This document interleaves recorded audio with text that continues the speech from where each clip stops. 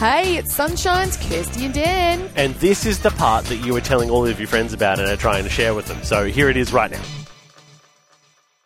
Look, I'm going to stand up for something because I think this is a bit of a, harsh explanation. But science reckons the ugliest creature to walk God's green earth could actually hold the secret to extending human lives. Okay. The cat? Am I right?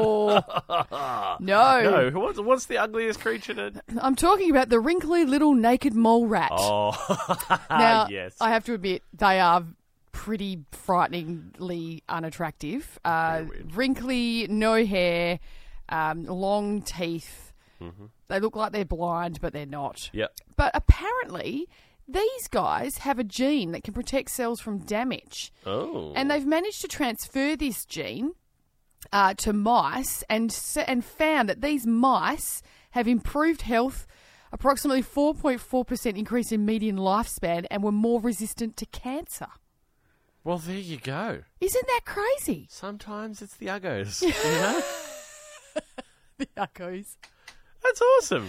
I mean, this thing has just been wandering around. Everyone's going, looking down on it, you know. And look what it's just created. A beautiful, beautiful naked mole rat. The might save naked mole lives. rat. Yeah. So it's actually amazing. And these things are really quite incredible.